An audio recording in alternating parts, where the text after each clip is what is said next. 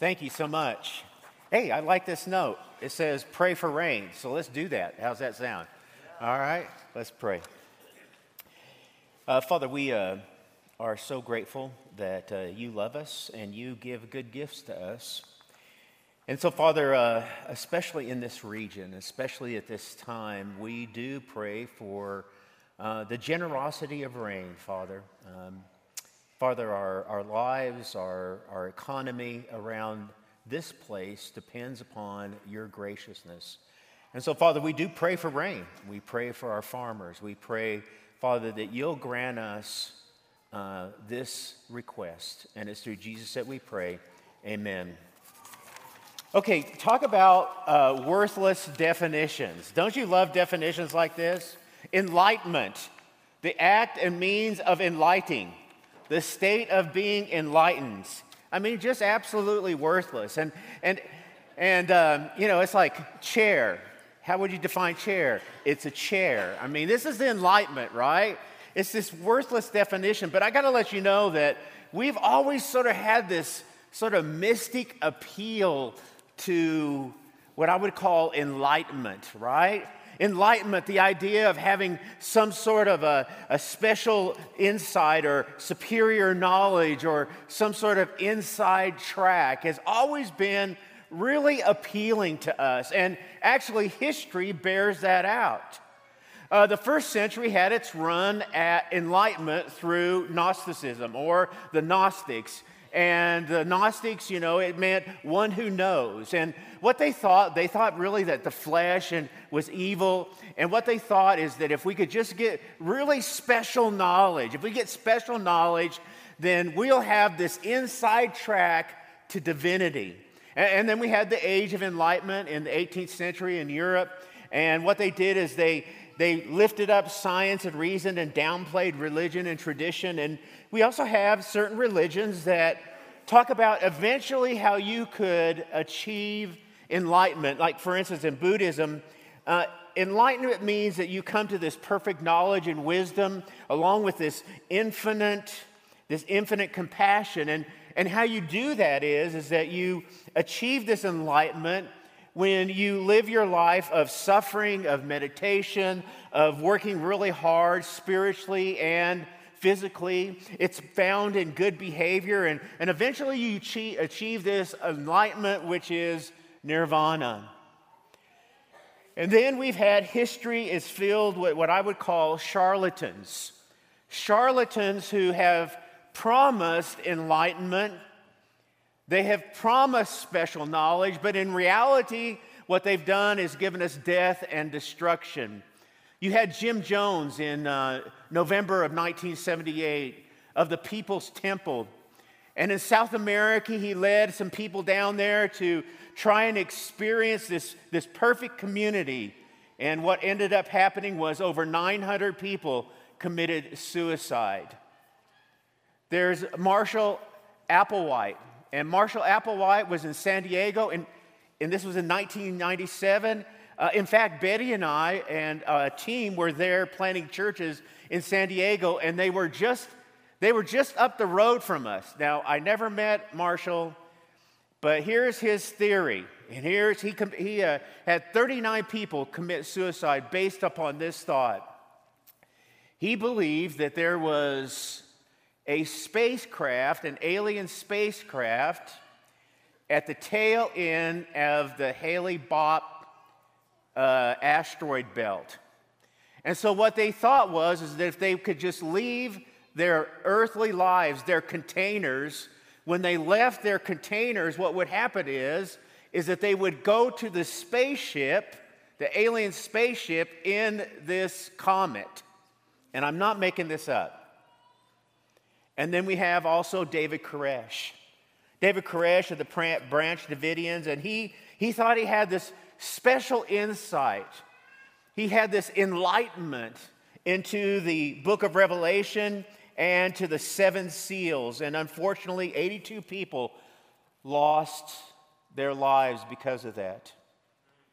And so you're looking at this word enlightenment and you're going, no, thank you, Bill. If that's what enlightenment is, I think what I'm going to do today is I'm going to pass on enlightenment. But while the world has struggled with this concept of enlightenment, it is not true with Christians. While our definitions may be similar, like for enlightenment, it's making things clear, it's making things known, it's fully revealing something. While the definitions may be similar, the object is completely different. You see, the object of enlightenment for the Christian is Jesus Christ. The enlightenment for the Christian is found in the death, burial, and resurrection of Jesus Christ. Enlightenment is found and experienced when you become a Christian. When you become a Christian, there is enlightenment. Last week, David did an excellent job talking to us about this out of this world. And that's a series that we're in right now. We're in this out of this world series, a study of the book of Ephesians. And he talked about this out of this world relationship. And he talked about the love and the sacrifice and the grace that's been placed upon us because of Jesus Christ. And I want you to open your Bibles to Ephesians chapter 1. Ephesians 1, or wherever you get Bible, tablet, phone, wherever you get Bible, I want you to turn there because I want us to talk about what follows after that description.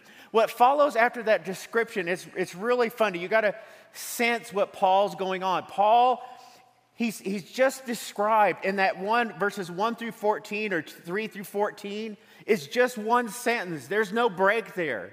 It is the super long sentence. And he gets to the end of this sentence, and as if he can't just contain himself, he just starts off into this prayer.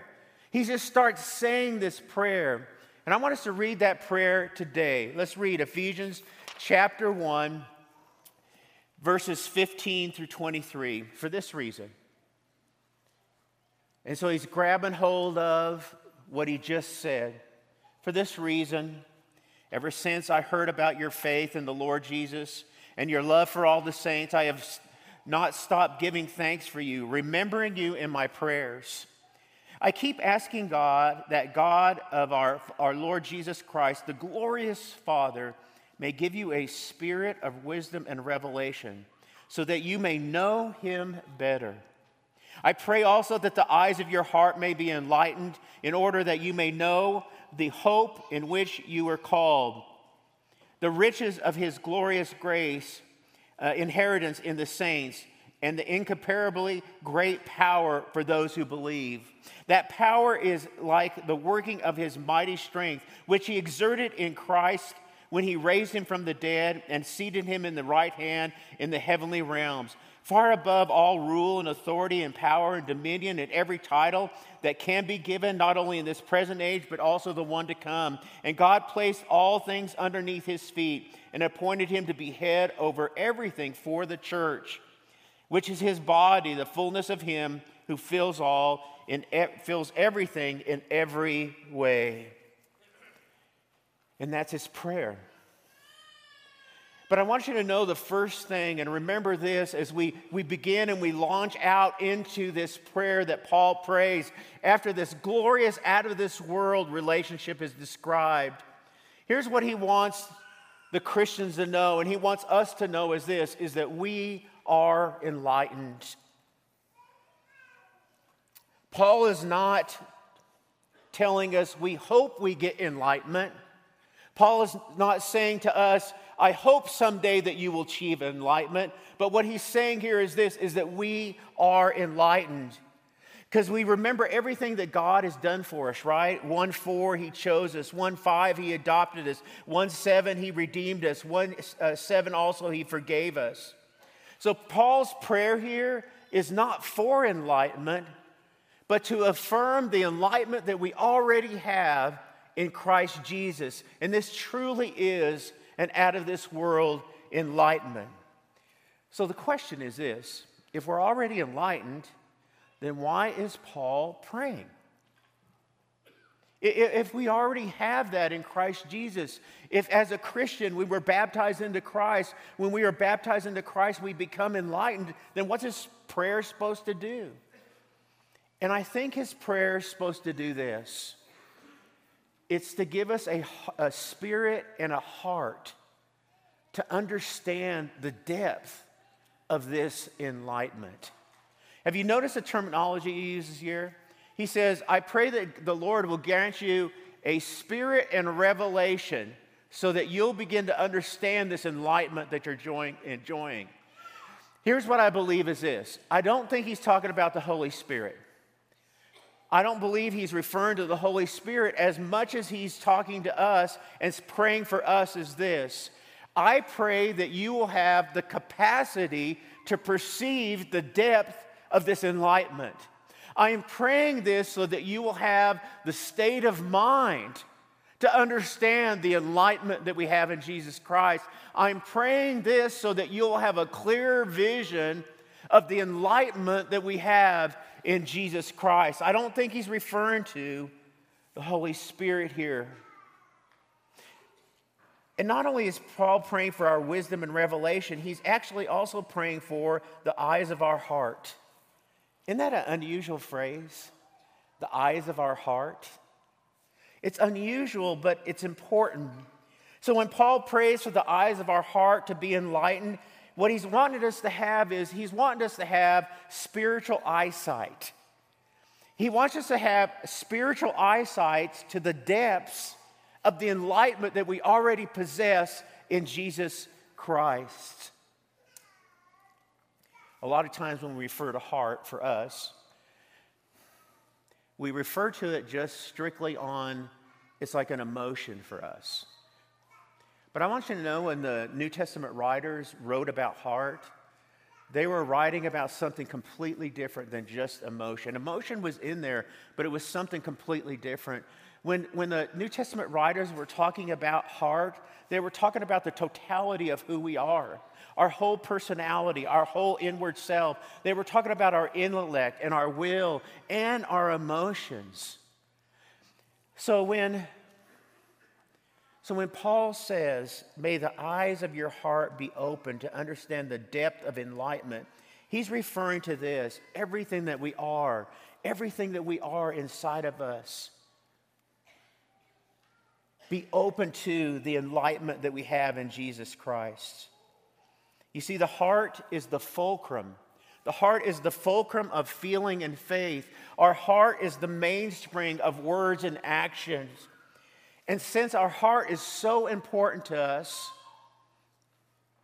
I think it's important for us to understand how we need to guard our hearts.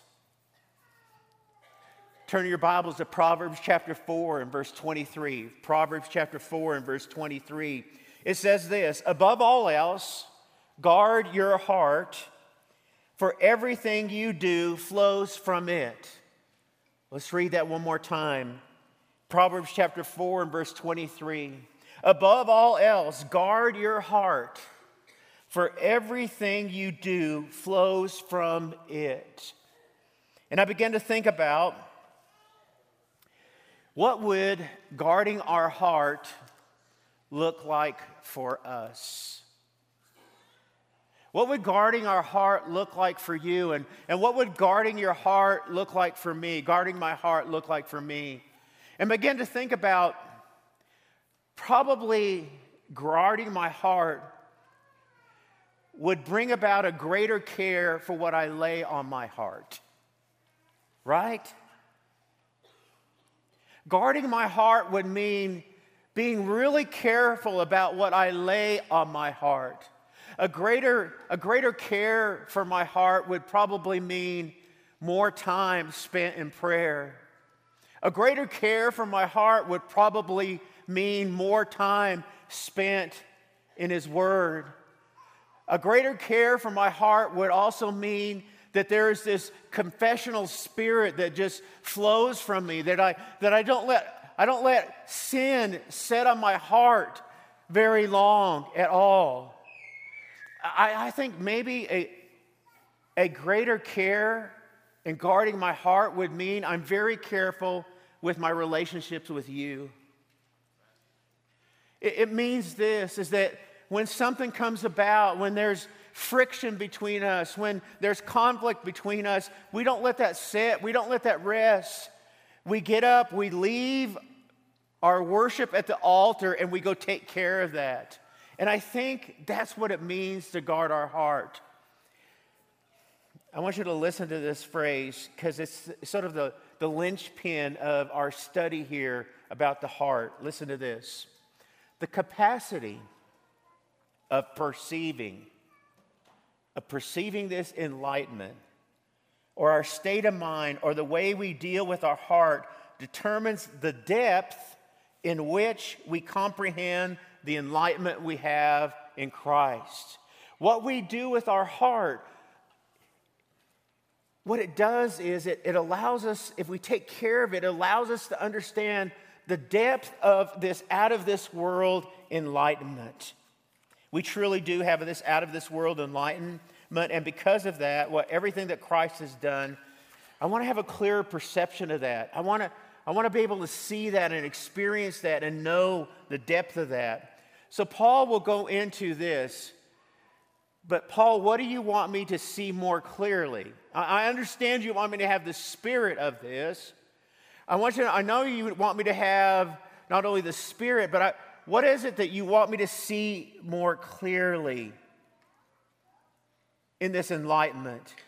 And Paul will say this: I want you to have an enlightened hope.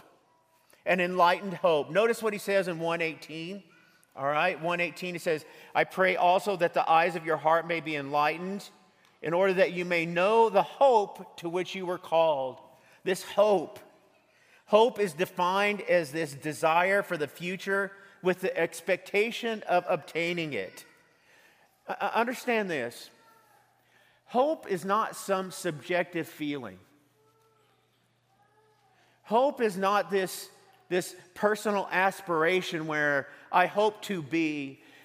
Hope is not going around going, man, I just cross my fingers. I sure hope this happens. Hope is not any of those things. You see here's what hope is. Hope is an expectation. It's an expectation of both a desire and that it will happen. Hope, defined here, means a couple things. I think there is this idea of the hope of eternity. And we have that, right? We know that this world is not our home. Remember the song? We're just a what? Just a passing through. We're just passing through. But hope is also defined in this, that eventually God will make everything right. He'll make everything right. Hope, I love this phrase. Hope is faith in the future tense. It's the confidence this little boy had who was playing a little league game, and this spectator came up to him and said, he's in the dugout, and the man says, so what's the score? And the little boy goes, 18-0, and we're behind. And the man goes, well, you must be really, really discouraged. And he goes, no, I'm not discouraged at all. We just haven't come to bat yet. You see what I'm saying? Hope is this expectation. It's this expectation and belief. But can we be honest? This world doesn't offer a whole lot of hope. In fact, this world does a really, really, really good job of beating hope out of us. And so the question is, Paul, why in the world can I have hope in this world? Paul, why can I have hope in this world? And Paul says, I want to let you know, here's the reasons why we could have hope. The first one is this: God's infallible promises. God's on the throne, And I promise you, everything that he says, every promise that he utters, every promise that he made will come true. We could have hope not only because God is of his infallible promises, but we could have hope because of the resurrection of Jesus Christ. The tomb is empty today, and Jesus is sitting at the right hand of the Father. We could have hope today because, here's the thing, we have the possession of and the work of the Holy Spirit in our lives. And that's what gives us hope. I like this quote by Gabriel Marcel where it says this: "Hope is for the soul what breathing is for the living organism." And today, I pray that the breath of hope be deep and strong and steady in us. Not only were we to have an enlightened hope, but we're to having an enlightened inheritance. Again, notice this idea found in verse 18. The riches of his glorious inheritance in the saints. An enlightened inheritance. Now, again, I want to bring this up. David last week, as you get to the end of that first section in chapter 1, he talks about inheritance. And this inheritance that we have is something that God gives us, and he gives us the Holy Spirit as a down payment on the inheritance that we will receive someday. But I want to let you know that Paul does something different here with this inheritance. The first one, he calls it glorious. And every time you read glorious in the New Testament, it is always positive. Always positive. It's always positive. Listen to this. Glorious is this. It means magnificent, excellent. It possesses dignity and grace. What Paul does, though, he's not talking about our inheritance as much as he's talking about God's inheritance. And what Paul does is he flips this. He flips it and he says this. As if God's looking down, as he is, and he goes, do you want to know who my inheritance? You want to know? Hey, I want to tell you what my inheritance looks like. And he goes, it's them. It's us. We are God's inheritance. God looks down at us and goes, oh man, you guys are a great inheritance. It's this beautiful imagery of God, us not looking to him for an inheritance, but him looking to us and going something like this: you are the most beautiful inheritance in the whole wide world. God doesn't look down at us with disgust or disdain or hatred or regret. God looks down at us and he says, you are my glorious inheritance. Amen? Isn't that good news? That's good news. Not only is he his inheritance, we have an enlightened power. Notice again, and we go back to the text, his incomparably great power. And I like this incomparably great power. That word incomparably, if you're to look that up, it means this. It means throwing beyond the usual. Throwing beyond the usual mark. It looks something like this. Let me try and illustrate it this way. Have you ever been talking to kids and you go, and God created the earth and everything in it, and isn't God powerful? And the little kid goes, what? Yes, God is so powerful. Paul's saying this: whatever power that we could imagine, God goes beyond that. And he talks about this power in this really beautiful way. He says, he describes it, and I want you to get a feel for what's going on. Now, look at your Bibles. Now, go down to, let's look at verse 19 there. All right, so he's talking about the power. Now, let's pick it up there. That power is like the working of his mighty strength, which he exerted when he exerted in Christ when he raised him from the dead and seated him at the right hand of the heavenly realms. Now, watch this. Okay, this is so cool. All right, as if he just stops there, okay? And Paul does this all the time in his writings. It's almost like he starts thinking about the power of God and he goes, I've just got to tell you more about the power of God. And for another 3 verses, here's what he does. For another 3 verses, he just goes, and the power of God does this, and the power of God does this, and the power of God does this. And he just ends it. In every way, God's powerful. He goes beyond himself to describe the power of God. And let's take a look at this. How is this enlightened power expressed? It's expressed in the powerful resurrection. Christ took the seat of position of honor and authority in the heavenly places. Christ is supremely exalted above every name that might be related to authority and power in this present age and age to come. It means this: there will be no power greater than Jesus Christ forever. Ever. Hey, I really don't like it when we say we're a worldwide power. You know what happens when we start saying stuff like that? God breathes and we all fall down. Right? That's Isaiah.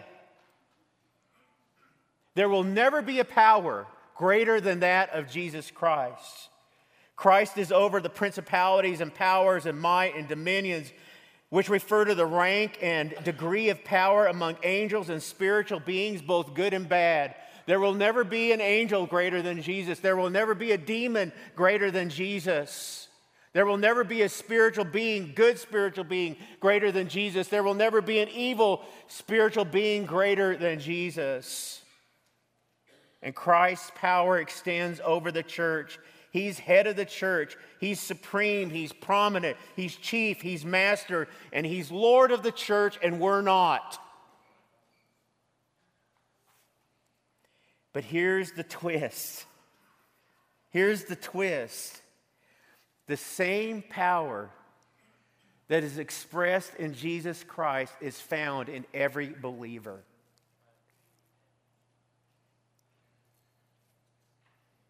It's found in us who believe in Jesus Christ.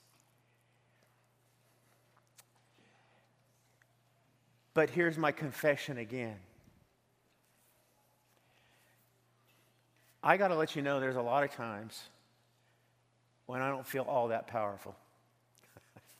Okay? I just don't. And I'm wondering if that's the point. Right? I'm wondering if that's the point. That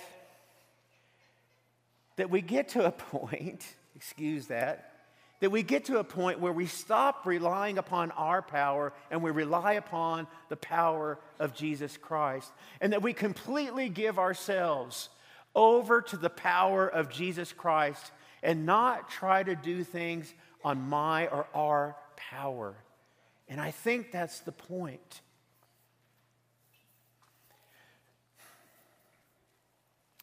I hope this sermon, I hope this passage, I hope this prayer has helped you.